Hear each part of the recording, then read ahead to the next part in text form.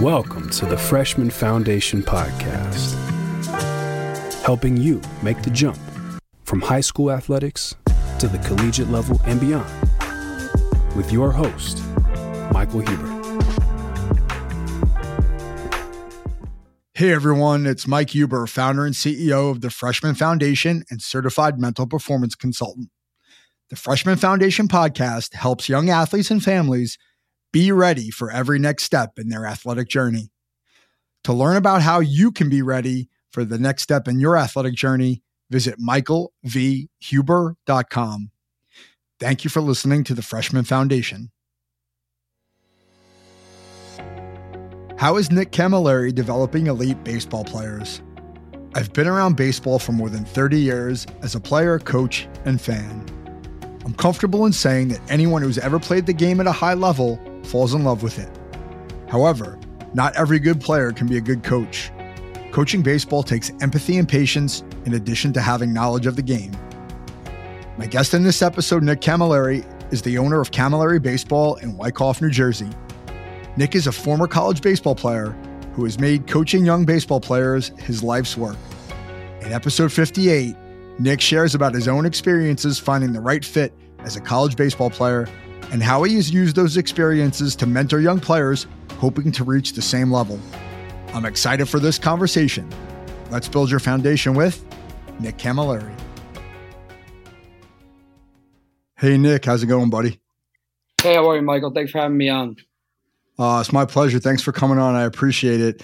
Definitely want to talk some baseball today. Nick, so I guess the first question I would ask you is, as a former college baseball player, I know when I reached out to you, I had sort of seen something you posted on Twitter about your experiences in the recruiting process and how you sort of found your way to what ended up being the right fit for you from a baseball program. Can you just talk about your own personal recruiting experience a little bit?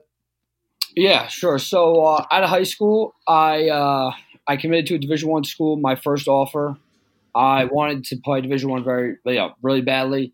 I committed to literally the worst Division I school in the country. At the time, it was St. Peter's University, and I took it because it was a Division I opportunity. It wasn't a great baseball scholarship. It wasn't like a great school. It was just, a chance to play Division I. And I had some other good Division III offers. Where I probably should have went was the junior college level, considering I only had like a 2.83 GPA.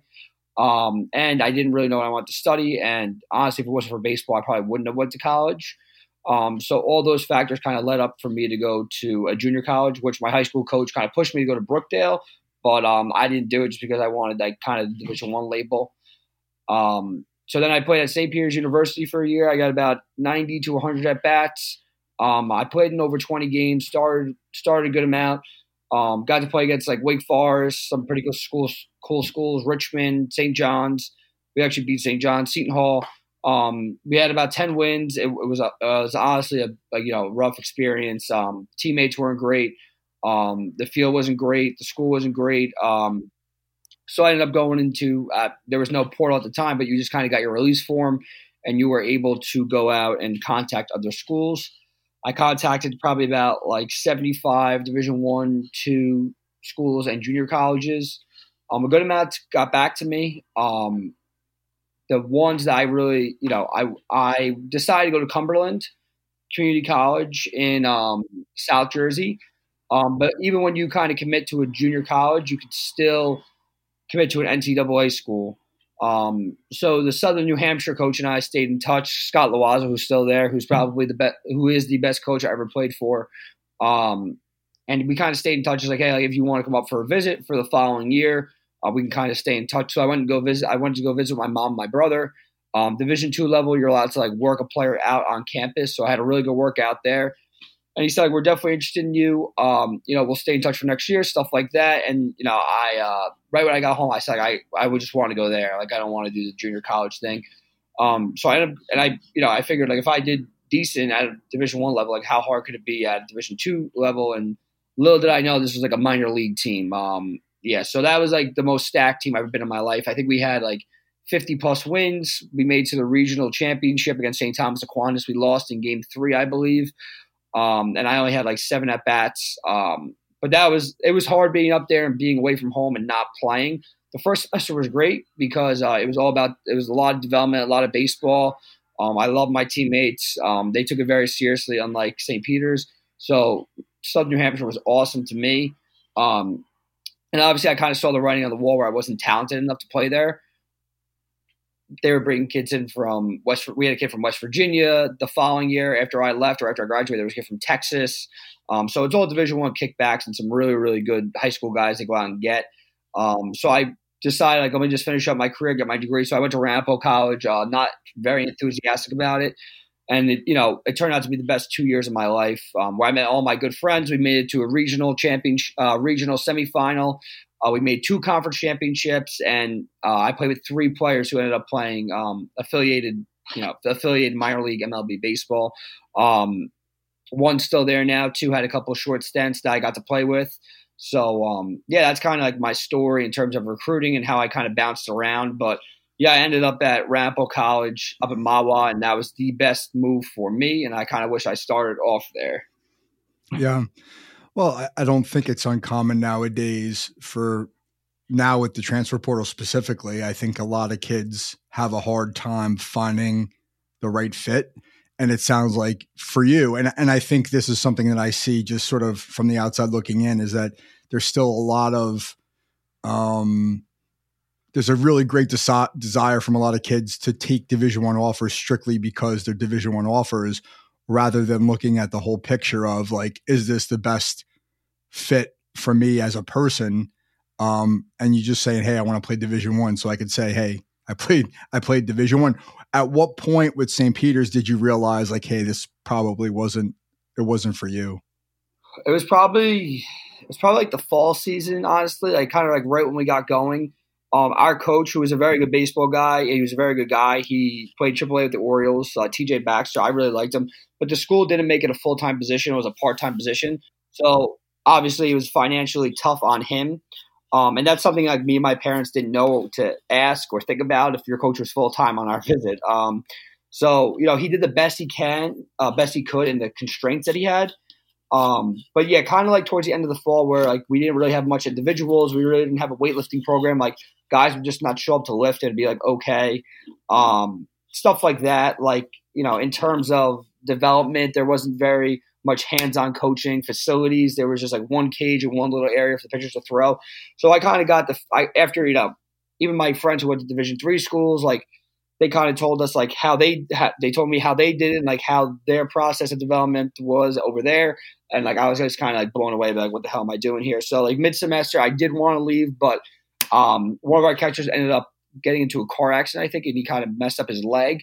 So I got a call from our head coach, was like, hey, listen, like you're going to play a lot more than you expected this year. And right off the bat, I think in the first weekend we had Wake Forest on our schedule, Richmond, and Harvard. And Harvard had a pretty good arm that year, who ended up getting drafted. So like I was not going to pass up the opportunity. I'm like, well, at least I get some stats. And I still don't like it at the end of the year, I'm just going to leave. So I remember like being on the phone with my mom in the first weekend into conference play.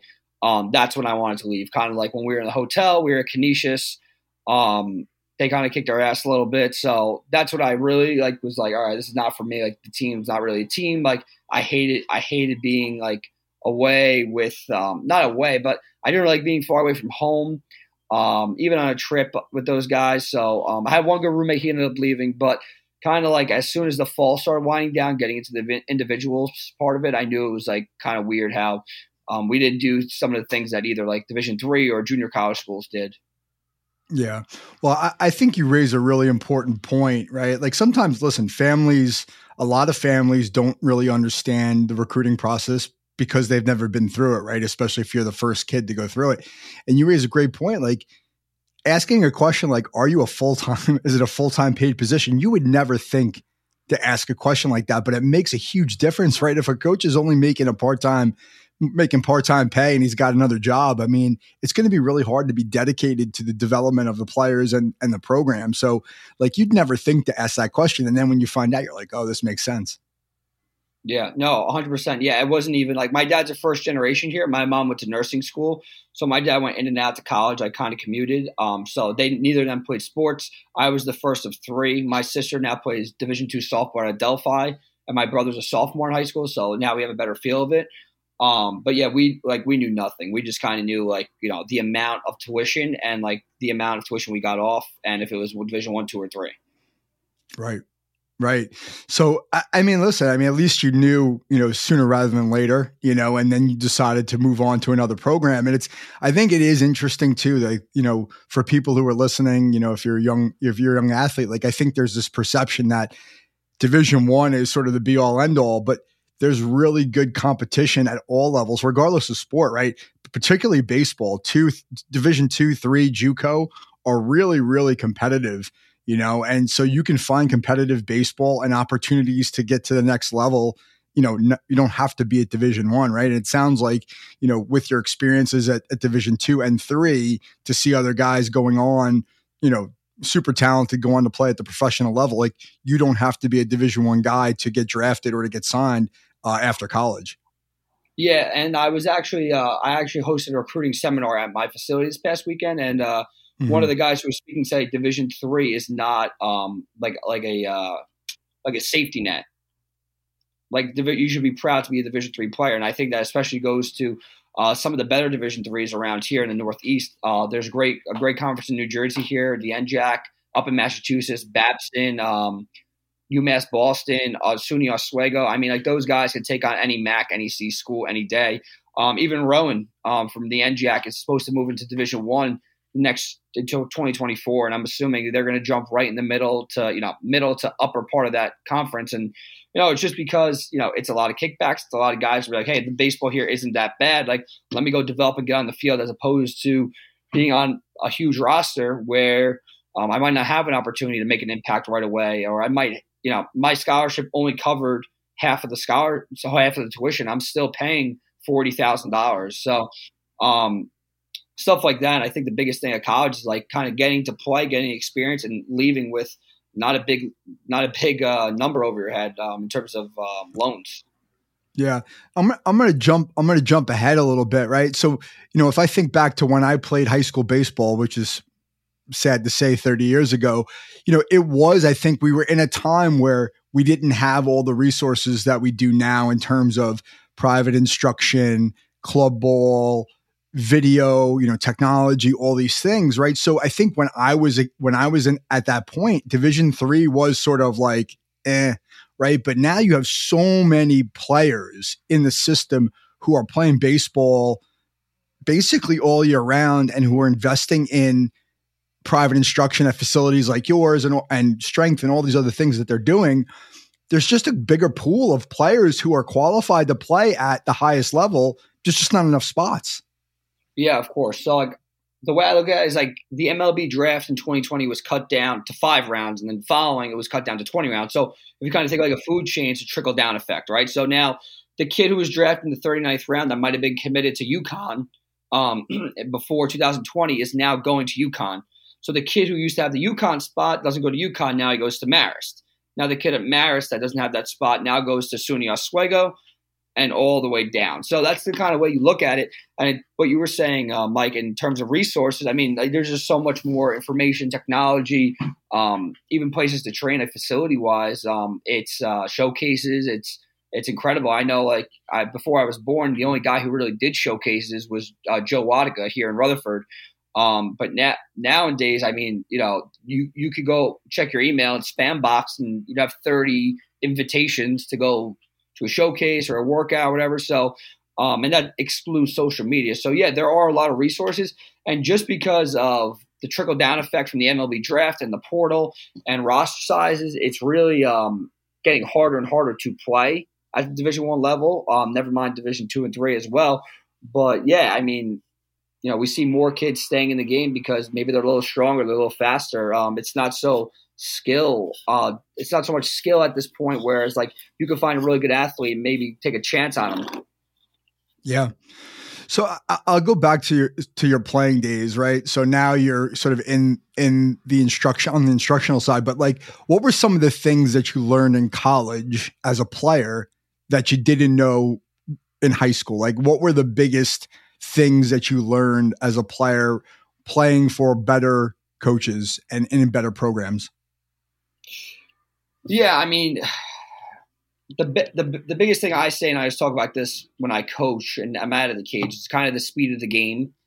And, the better players know what to do, like before the ball gets hit to them, they know how to work counts, stuff like that. And that's kind of stuff that, like, it's not so much talked about in high school. It's just kind of like a very result-oriented game, just because, especially in New Jersey with the time constraints, where in college you're able to look at the process part of it and, in the constraints of Division I and II with individuals and things like that. Like, you don't really think about, these little things that might make you better.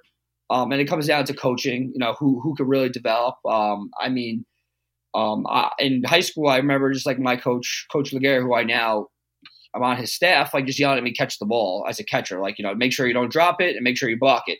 And if somebody throws, just throw it around the base and maybe we'll get them out. But when I remember when I went to Southern New Hampshire, it wasn't like just catch the ball. Like, you have to steal strikes now, and you have to throw 7 out of 10 guys out. You're not going to play, and we don't want you to just block the ball. We want you to pick it up and throw somebody out. So the expectations definitely get a little bit better, determined on where you go.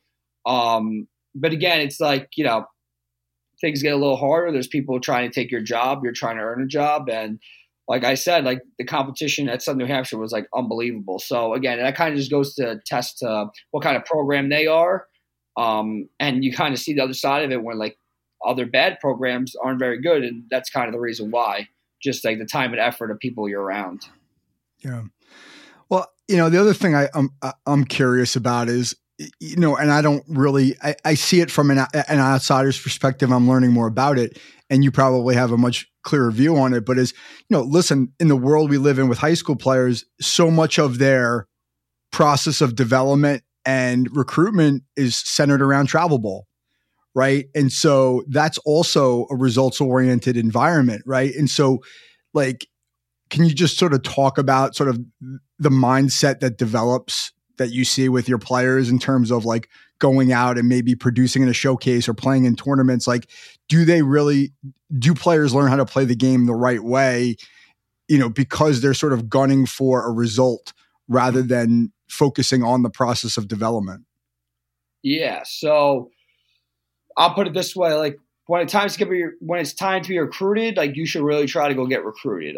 Before that, it should just be getting better. So I had a conversation with a player the other day who's on like a big travel team. They take a trip to Alabama, Georgia, Florida, and I think Arizona. And he's now into his junior year, and the UCFs of the world and the Dukes of the world and the University of Alabama's and UConns aren't really interested. And I'm like, at what point do you shut that down and just focus kind of making it a little tighter and be like, okay, where do I want to go to school and where do I want to look?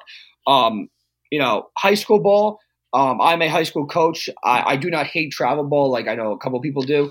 But the reason why high school baseball isn't as highlighted as the summer ball is just, college coaches can't come see you play during the spring. I mean, right, they're in season. They're in season. So I think that's why the summer is so important. But like, if you look at a team like I coach at St. Peter's Prep, we're in Jersey City. A team like Seton Hall is in West Orange, probably a 20-minute drive. But they're practicing at 3:00 after class, Monday, playing Tuesday, maybe playing Wednesday, practicing Thursday. They're on the road Friday, Saturday, Sunday. And that's, we play at 4:00 in high school. So I think high school kind of gets a bad rap, meaning like nobody gets recruited in high school, but it's just from the constraints. I mean, even Division III schools, our practice time at Rampo is 3:30. Our game time at St. Peter's Prep is 4:05. Unless you have like a fourth or fifth coach on that staff to go out and go see a game, it's kind of hard to run a practice and go recruit. So I think that's why high school gets a bad rap. But in terms of summer ball, yes, I do think development and teaching the game in terms of like holding on runners and double cuts and back picks when somebody bunts and bunting and bunt defense is kind of put aside for, okay, we got to get this guy here at this time to see this guy, see him play for him to get recruited, for us to, do our job, what parents pay us for. So yes and no. It's a give and take, but again, it's kind of towards the constraints of what everybody can accommodate to. Yeah, I think that's fair. And I think I think that travel ball process to some extent aligns with the recruitment process in the sense that like, I think there's plenty of really good travel clubs out there, right? Again, I'm not as close to it as you are, but I do have some familiarity. I think it's the same, right? Finding a club that's a fit for your family, right? Finding a club that does value development as much as you can do it, right? Has good coaching staffs, has professional coaches, right? Those things matter versus like just like assembling 9 guys and throwing them on the field so they can go play. And like, they're not really coaching you, right? It's the same at the college level, right? Like it's almost mirrors your experience, right? Like, okay, I'm going to go to St. Peter's. I'm going to play Division I because it's Division I. And then you get there and you realize like, this isn't exactly for me, right? I think it's investigating sort of where's a good fit for you, rather than just sort of being like, okay, what's the most, exposure I'm going to get or the most playing time I'm going to get. I did want to share this story. I thought this was really interesting. This is again, like, I'm somewhat naive to this process, but I went to a high school game this past spring. It was a Shore Conference playoff game. And unbeknownst to me, I'm standing next to a gentleman who's wearing a Seton Hall shirt. Turns out he's the Seton Hall head coach, Shepard, right? And we start talking, and he's scouting players at this game. And he said, which I thought was really interesting. He said, I like to come to these games because I want to see how kids react in a situation that matters, right? So contrasting travel ball, right, to see a kid who's playing in a showcase or something, they're just trying to get their numbers. Now they're playing in a game where it really matters because they're playing with their teammates and they're trying to win a game. I want to see how they compete. I thought that was really interesting, and I can't imagine that's super common because of the constraints college coaches have. But I mean, what do you think about that in terms of like really understanding what a player is all about, watching them in a game like that actually has some meaning? Yeah, of course. Like, you want guys to produce in high stress levels. I'm pretty sure everybody has a story of the kid who's great in BP, who looks great in a uniform, who runs a 6'8", who hits the ball 105 miles an hour, but in the game it just doesn't happen. And we know as a coach, like, you take a chance on that kid, hoping he pans out. But as Coach Shepard mentioned to you, like, you want the guy who's going to get the fisted double over the first baseman's head with, a 3-2 count and, in a game that matters. The BP home run isn't going to play at that point. I actually recruited from St. Peter's first in a state tournament game against St. Joe's Montvale. So the game was like super intense, and you go to Diamond Nation. It's a 3-2 game. Maybe you got a runner on second and third as a hitter, and you strike out. Like, nobody cares. You're going to go to Sonic, and you're going to come back and play at 5, and you're going to go home and go to sleep, play Sunday morning, and that's your weekend. So I totally understand that. Like, those games have way more bearing, and you're even social. If you go back to school and you get a 2 RBI single and you win the game, like, you're feeling pretty good about yourself, right? How are you going to respond to that at the college level? Whereas you strike out, maybe like, how's your attitude going to be in practice the next day? So 100% what Coach Shepard is saying is true. And again, summer ball is great. I mean, it's a good time just kind of relax and play and showcase yourself. I've been to some pretty high intense summer bowl games, but nothing that compares to, like, a New Jersey State tournament game or a Bergen County tournament or a Shore Conference tournament. So, and that's why I think even, in terms of football up here is so good. Bergen Catholic, Don Bosco, St. Joe, St. Peter's Prep, DePaul Catholic, like, it's so good because the players are so good. So I think coaches get like a good treat coming to see New Jersey high school sports in general. Yes. And see how people handle, stressful environments. Yeah. So from a coaching perspective, with the types of players that come into your facility that you're working with individually, what would you say are some of the biggest challenges you see with high school players in terms of like things that they're trying to get better at or things that they struggle with that they really need to work on at the high school level before they get to college? Like, what are some of the things that you're really emphasizing? Yeah. So the first thing I'll say is they need to worry about playing good in games. And I know in the constraints of New Jersey, we don't play all year long like California, Texas, Florida. I do know that there's some 9-year-olds still playing outside, which is ridiculous to me, but that's another story. But they need to play good in games. I have a lot of parents and players tell me like they throw this on the Rapsodo, they hit this on the hit tracks, whatever. And like, this is my life. Like, I'm saying like nothing you do in the cage really matters, right? If there's a guy who on the field who produces more, he's probably going to be the guy who, has a longer career.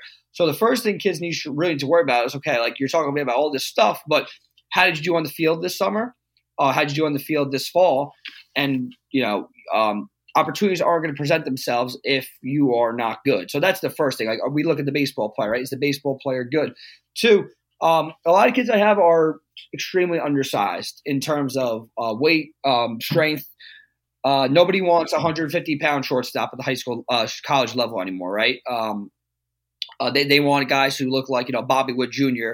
and Bo Bichette, who's even a little on the smaller side, but these guys are ripped, they're toned, they look like cornerbacks in the NFL. So I get a lot of guys who just aren't their bodies just don't cut it. I mean, go watch a college baseball game, like if you're in New Jersey, like Seton Hall, Princeton, Rutgers, Rider, St. Peter's. Like, you go look at those guys, like they're pretty shredded, they're big. I hate when I have a kid come in, he, is really undersized and he's worried about, exit velocity or throwing velocity. Like, dude, like, you look at the guys in the show, like, that guy, that lefty from the Astros who won the World Series in game, I think it was 6. I mean, he had to be 215, 220 pounds. So these guys are he's pretty massive. Thick dude. So, yes, I forgot his name, but is that Framber Valdez?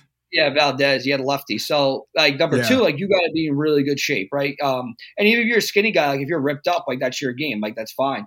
And then 3, the skill set, right? So we got to focus on skills. So, like, if you had a great year offensively, but you can't feel the ball, like that's probably something you should look at, and vice versa, right? Everybody loves Coach Noda from Wagner. I talked to, like, everybody loves to hit, right? But you gotta want to be good at your defense too, right? So as much as you stress like the bat, if you go 1 for 3 with a single and 3 errors, you're not going to be in the lineup the next day, even though if that single was 100 miles an hour. So I think kids need to understand where they lack, where they need to get better.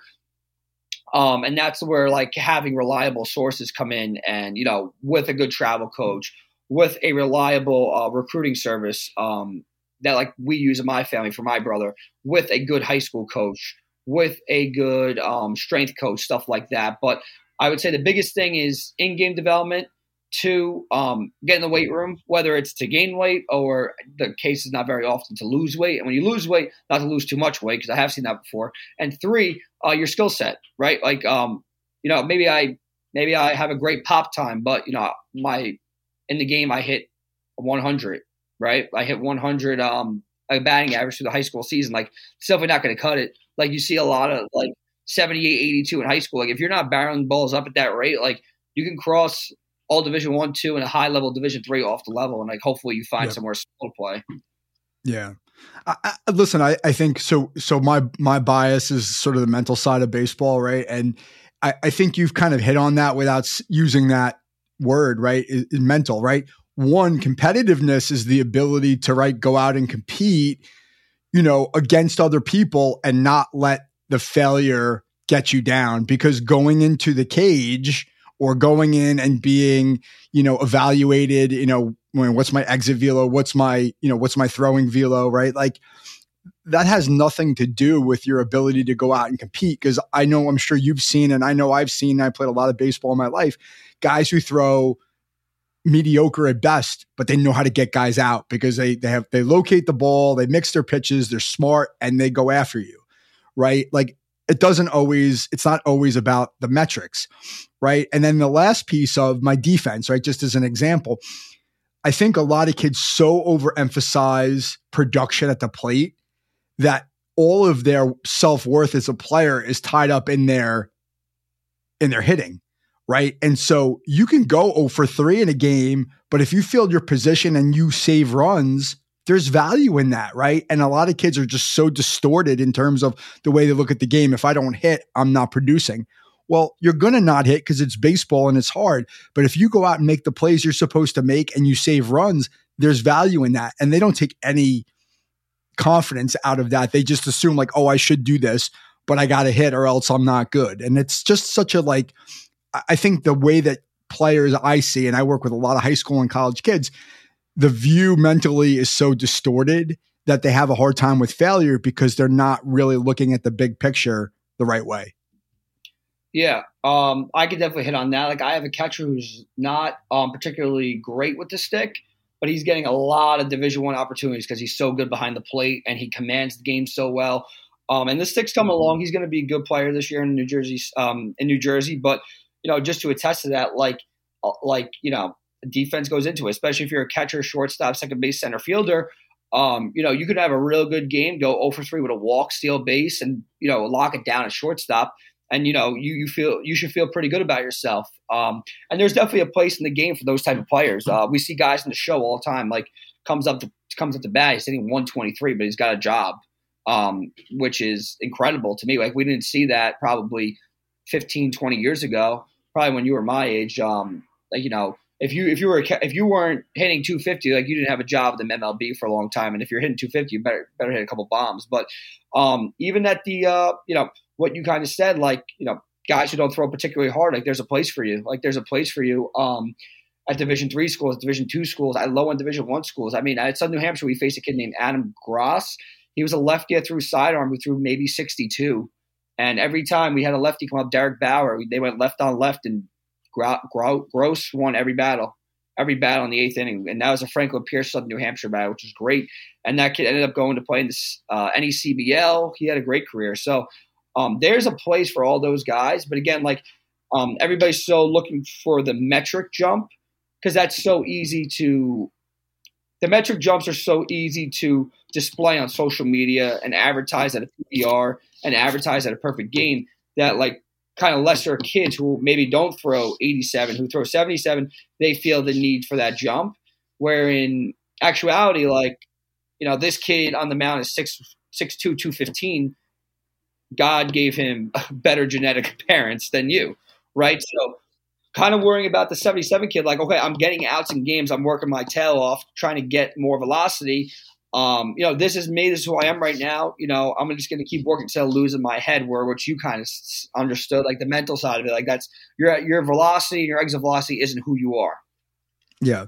Well, I think, to me, from where I sit, one of the things that I talk about all the time, regardless of who you are, what you play, is what you can and can't control, right? Genetics is sort of one example of that, right? Genetics are genetics, right? Like, and maybe, right, if you're a kid who's sitting in the high 70s in high school, maybe it's just a matter of, like, hey, I'm not in the right place in terms of my strength development, right? Maybe I need to go find somebody else who can help me put on that muscle that can get me into the 80s so that I could get to play at the Division III level. Some kids bloom late, right?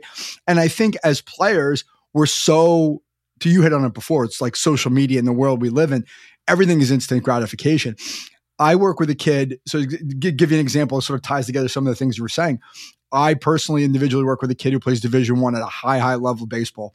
And he's like 6 foot, 205, 210, like put together, plays shortstop, fields everything. Like legit, like he's a major league shortstop fielding wise. And he's this big, strong kid. He can move. He makes all the plays. Like, he does what he's supposed to. When he came to work with me, he's like, I want to get drafted and I need to, like, get better I need to get better at the plate. I need to hit better. And a lot of it he felt like was mental. So we started working on that. But as we got to know each other and the draft was coming up last year, he's like, well, I'm getting some interest. And I said, listen, dude, like, you don't know how these 32 major league teams value players. Like, you assume that they want to see a guy hit 350 and hit 15 home runs. I go, there's spot, to your point, for everybody. I go, if you're a guy who's 6 foot tall, 210 pounds of muscle, who can move and field everything, like, and you play in a Power 5 Division I conference and you hit high 2s, 300, which is where he was at, like, someone's going to look at you and go, like, this guy can help my club, right? Will you get to the major leagues? Who knows, right? But you've got to value yourself. You don't know how other teams are going to value you. So go out and do what you do well. Try to get better at what you think you need to get better at. And then the chips are going to fall, right? Like, you can't control what people think of you. And that goes for recruiting, right? I think a lot of kids get so hung up on what other people think of them. Like, how am I being evaluated? If you just go out and do what you need to do to get better, like, those opportunities are going to come if you stick with it. But if you get so hung up on, like, what do other people think, or where are these offers coming from, or am I going to get drafted? It's going to be debilitating, because now all of a sudden you're always questioning yourself about, like, every time I make a mistake, like, what's this other person going to think of me? And, like, you just can't play baseball that way. You can't be confident and be worried. That kind of goes to, like, the social part of it too. Like, what are my teammates going to think of me? What are the girls at the game in college going to think of me? Stuff like that. Because it kind of goes into, like, if I don't do A, like, I'm not going to be A, who you think you should be in your head. So a lot of it goes back to the mental side of it, and kind of, like, seeing your whole player, like what value you add to playing baseball. And it goes back to like being a good baseball player, not just being good in the cage or showcase or whatever. So yeah, I think a lot of it, like you said, is the mental part of it and the social part of it. And, you want to be in New Jersey, like you want to be on John Kroger's Twitter video with a winning double, right? And if you're not, you're kind of like, oh, my buddy is, like, I don't want to talk to him the rest of the day. So now you bring that home with you. And it's a snowball effect where it's like maturity versus immaturity thing, which kids get better as they get older. But yeah, to your point again, what really value are you vested? Who's really vesting in your value? Yeah. I think the other piece that gets overlooked by a lot of kids is like, am I a good teammate, right? Like, am I like patting my teammate on the head? Am I supporting my teammate? Am I on the fence? Am I running hard no matter what? Like, baseball coaches, any coach in any sport wants to see that, right? Like, you don't realize that has value when someone's looking at you from a recruiting process, right? Like, are you a good teammate? Do you play hard? Do you back your guys up, or do you drop your head? Do you have bad body language? Do you point your finger at your teammates? Do you make a scene? Like, kids don't realize that, like, they think that that's normal, but it's not. Coaches don't want to deal with that shit. Yeah, of course. I mean, again, my buddy Andrew Turner just got done coaching at Wagner College. He was just talking at my facility about it.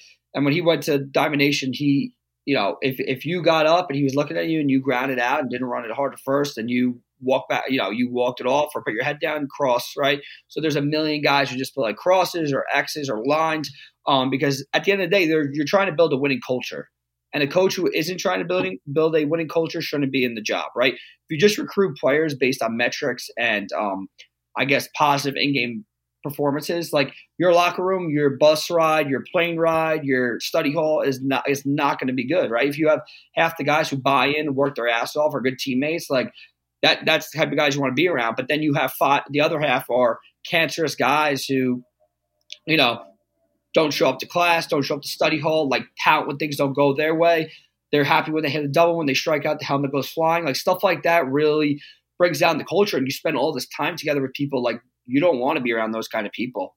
Not even in terms of baseball, like in life. Like, you don't want to go hang out with the crew that's like always miserable or always upset or always, tired or whatever. Like, that brings you down. So it kind of goes for the same thing as being in a locker room, as being in a clubhouse and stuff like that, like a dugout. Like, there's points in college, like there's guys pounding in the dugout. Like, you just kind of want them to get out, right? So again, like if you're that guy, like there's a coach looking to cross you off, because, all my friends, college coaches, like they go to Diamond Nation, they get a packet handed to them with 1,000 players in it. They need to get down to 5 or 6 players.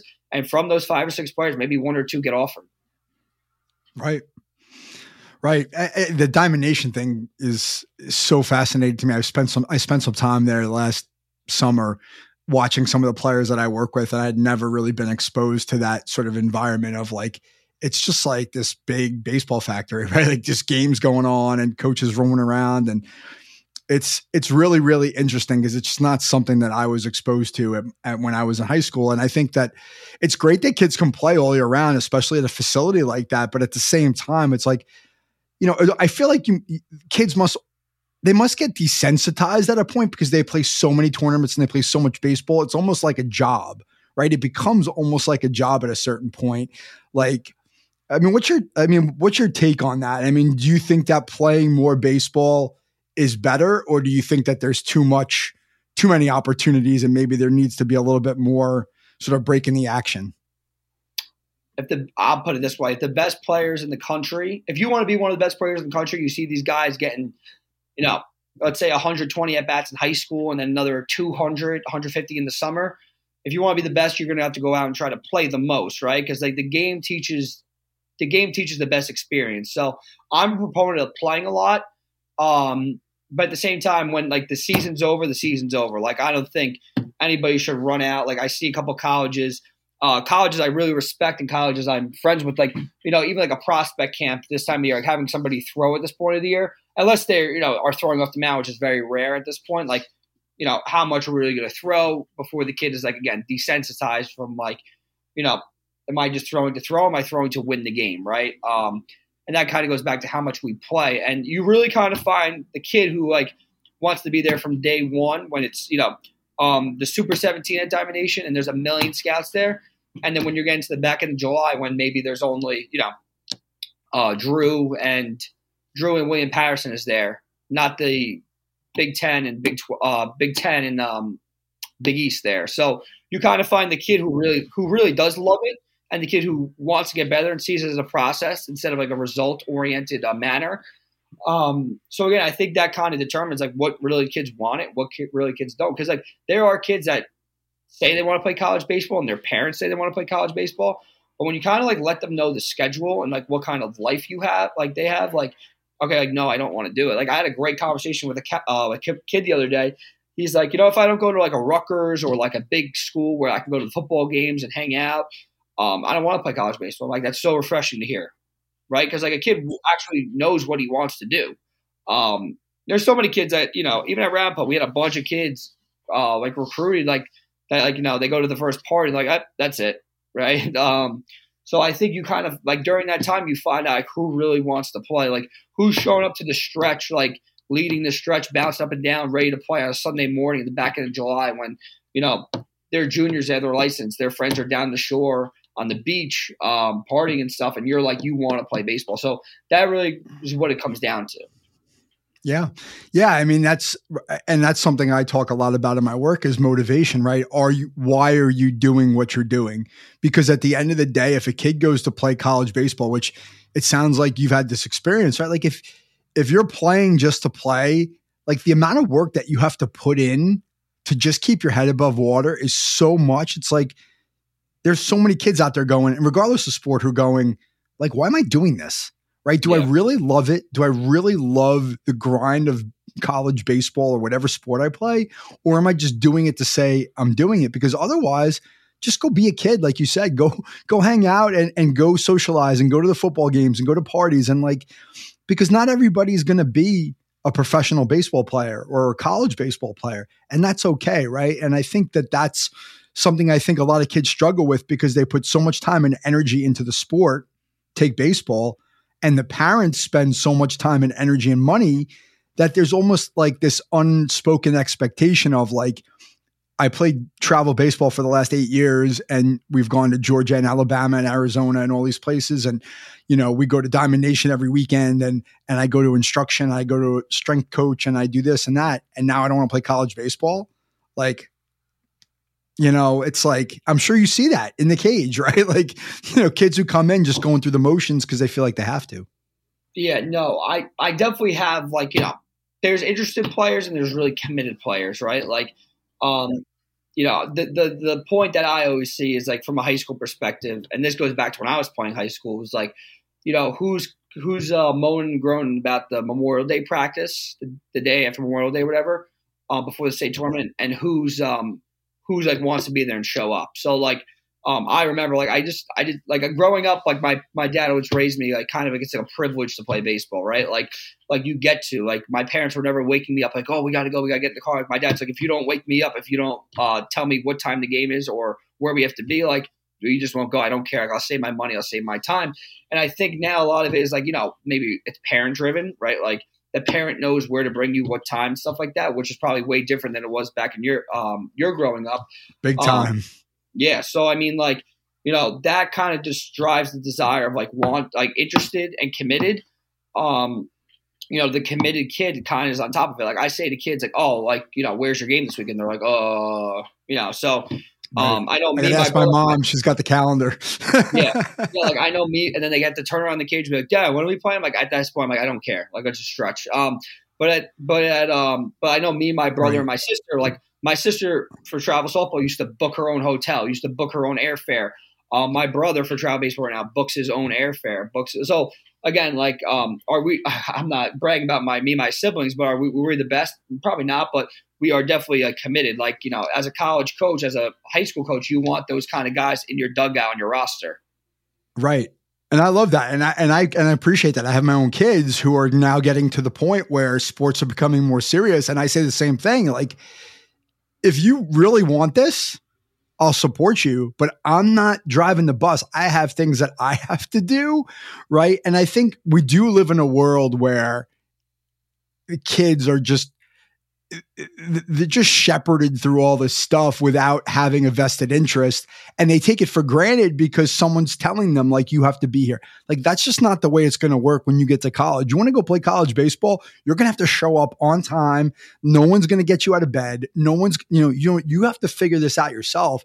And I think you're right. Like, ultimately it's more sometimes about the motivation of the player than it is about the talent level.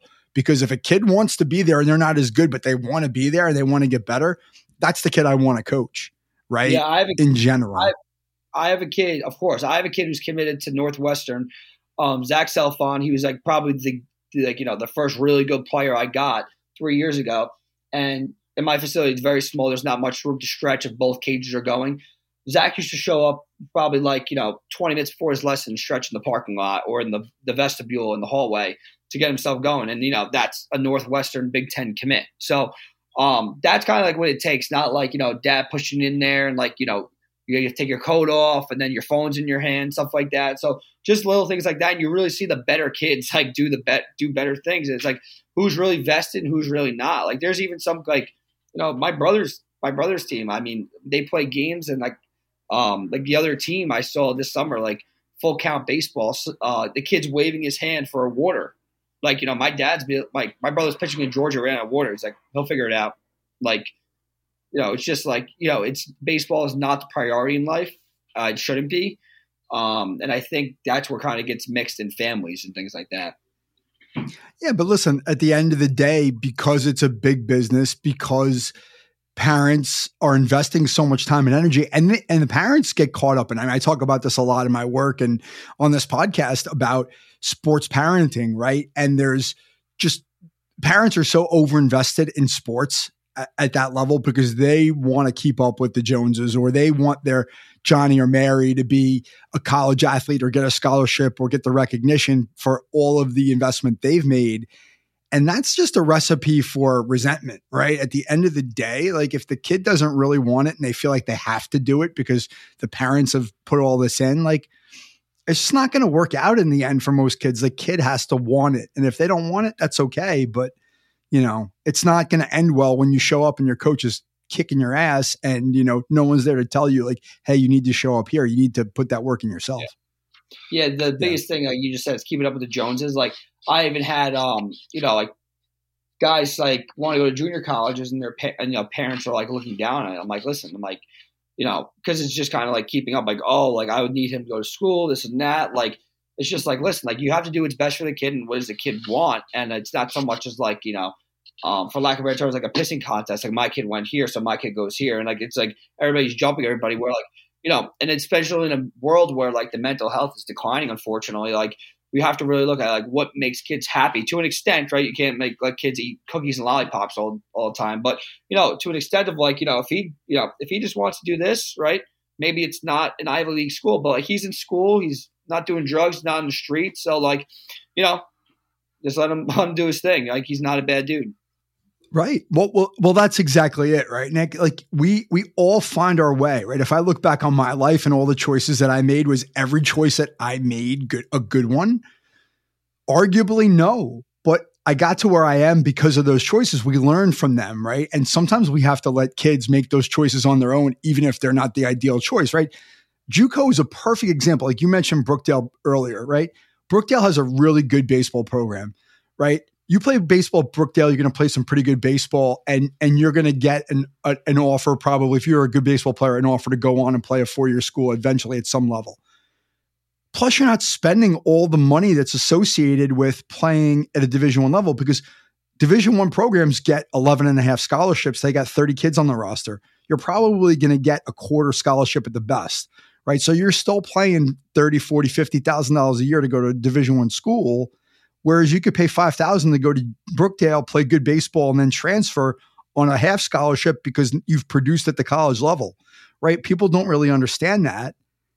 If the kid, that's what they want to do, let them do it, right? They'll find their own way. And if they take ownership, it's probably going to have a better result at the end. Yeah, especially in wealthier areas in the state, I feel like people don't understand college is not for everyone. And college baseball is not for everyone either. If you have trouble getting to school for an 8 a.m. start, you're gonna have trouble getting to a 5:30 a.m. lift in the cold. So, I mean, like, again, it's not for everyone. Like, being great is not for everyone.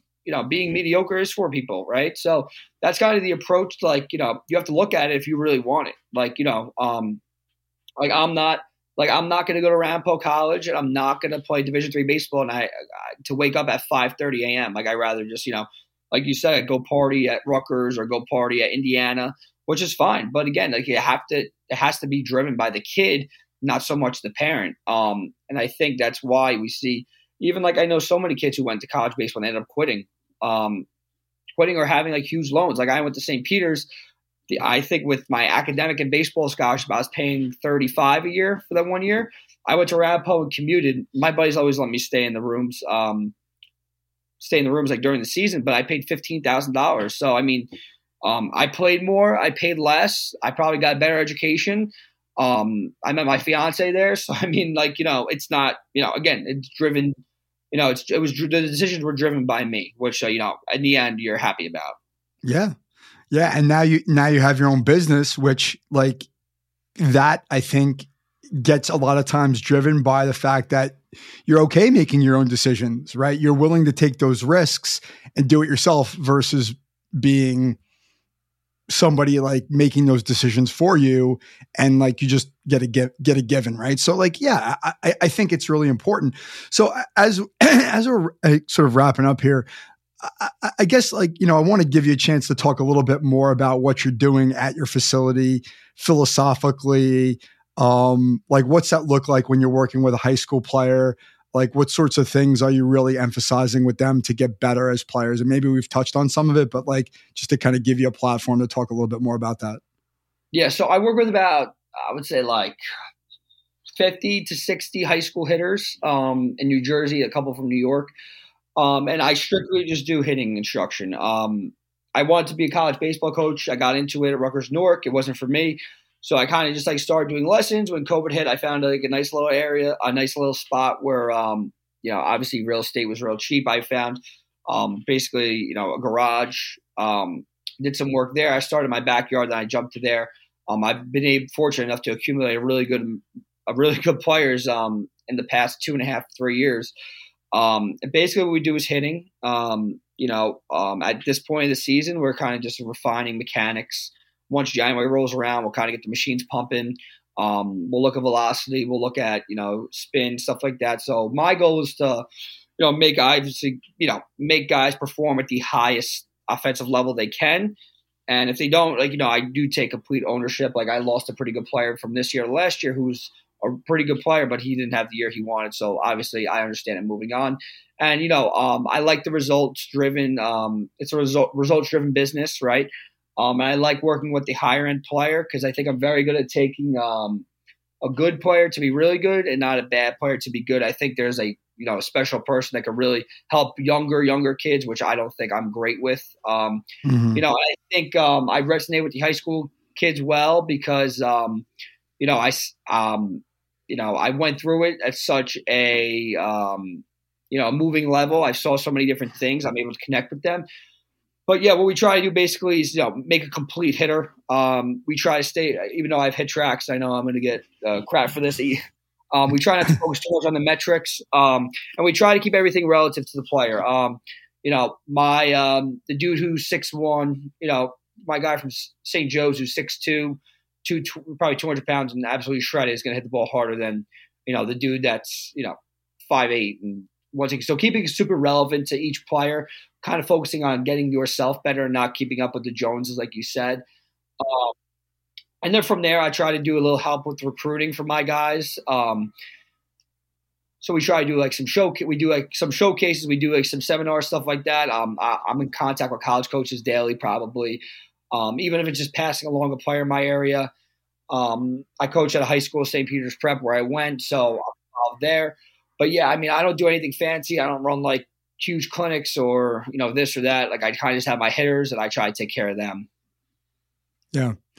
Well, I mean, being in a similar business, I think coaching comes down to trust, right? Do your clients trust that you have their best interest at heart, right? Sometimes it's not exactly the methods, right? It's more hey, I'll do whatever it takes to make sure you get better. And if that means that what I'm trying isn't working, I'm going to try something else to make sure that you're getting to where you want to go versus like, this is the way I do it. And if you don't do it my way, then it's the highway. And that's certainly not the way I coach. And it doesn't sound like that's the way you coach. No, yeah, I there's a bunch. I mean, I guess like philosophy wise, like I go off like Jake Epstein and Steve Schwartz from Stance Doctor, Steve Teal from Teals and Wyckoff is my mentor. I kind of stick by those guys. You always try different things, but you try to make it really flexible to the kid, get the barrel behind the ball, and like when they get in the game, it's just kind of like go compete. I have a bunch of good competitors, even though I haven't had all of them in the game. Some of them I have. And the other thing is, yeah, just like. I base my business around in-game results. So, like, I always ask parents for video. My guys at Mawa High School, I have a few of them. I always go watch their games because they're up the road from me. Bosco is right there. I have a couple of those guys. And again, I just try not to make it like a tie your shoes. Like, let's hit for 45 minutes and I'll take your money and, like, I'll see you next week. Like, I try to make it, like, really results-oriented. And, like, I want to see kids through who obviously do want to play college baseball get to that point. And from that point, I would consider it a success. But, I would say like my 2025 class, the sophomores high school right now is like my really core group. And, once I grow up, kind of be able to judge, if what I'm doing is actually working.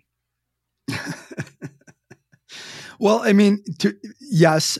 And listen, I mean, it's definitely a results oriented business.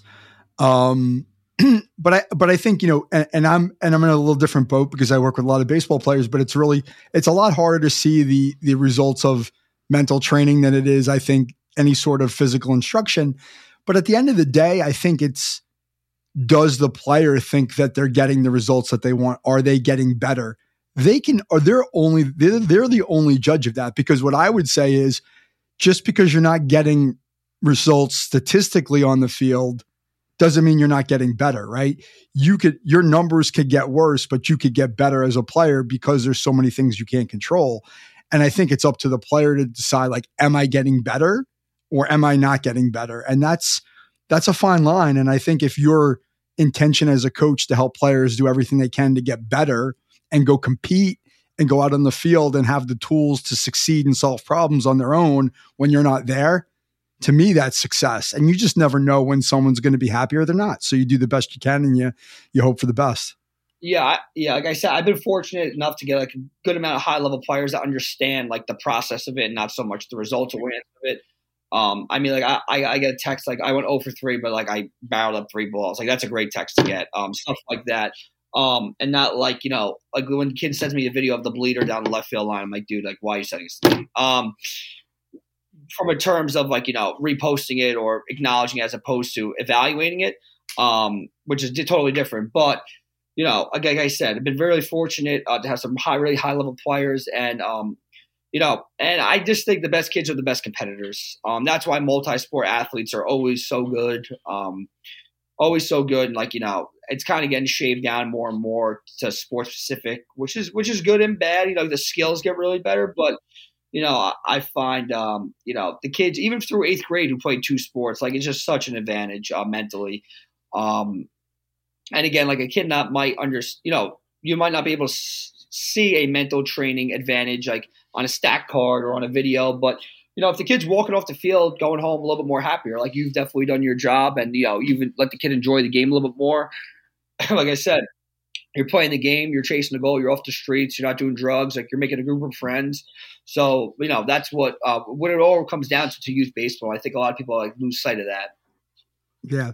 Yeah. I think the word that comes to mind when you say that is perspective, right? And I think that's certainly something that I'm a proponent of in the role that I have, which is to say, like, listen, let's keep it in perspective, right? There's only so many players that get to the highest level of baseball. We're all going to retire at some point. Like, what does it mean? I'm a competitor. I get to play. It's a privilege, right? Like I'm out there with my friends, having a good time, staying healthy, having fun. Like there's something to be said for that, right? It's not life and death necessarily. And if you treat it like life and death, it's going to be really hard to enjoy baseball. So then at a certain point, it's like, well, why am I doing it? Right. So keeping some perspective is critical, albeit you still want to be a competitor and you still want to get better and you want to go out and perform. The last question I always ask all of my guests is the same one in some form or another. So from your perspective as a private hitting instructor working with high school athletes who are going on to college, like if you had to give one piece of advice to a high school kid or a family, like from where you sit, like what's the one thing you'd leave them with that you think is the most important thing to remember? From the recruiting process, and I would say wait as long as you can. Wait as long as you can, compile as much good information as you can.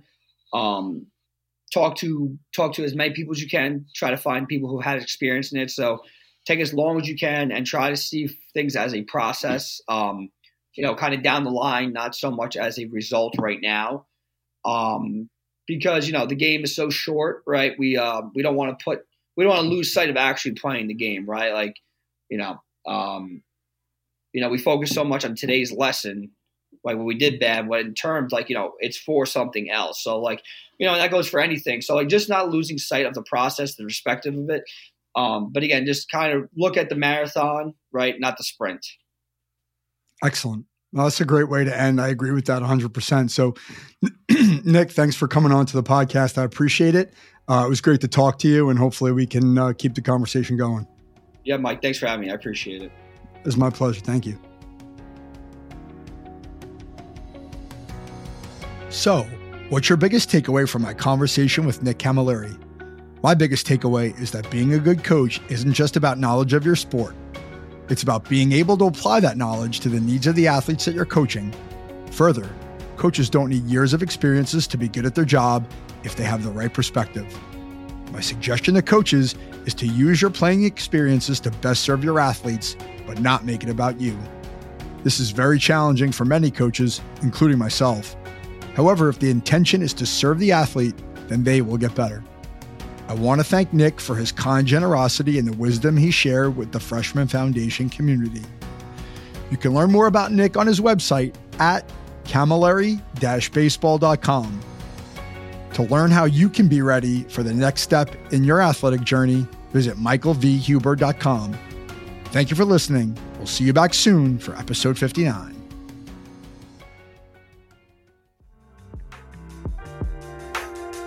Mike Huber is the founder and owner of Follow the Ball Coaching, located in Fairhaven, New Jersey.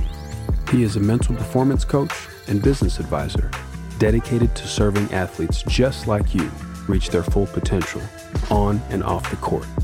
The Freshman Foundation is all about helping you get to the next level. For more information, follow along on Instagram at the Freshman Foundation. Please subscribe. Give us a like on iTunes, Spotify, leave a review, tell a friend. Most importantly, come back in 2 weeks, ready to get better.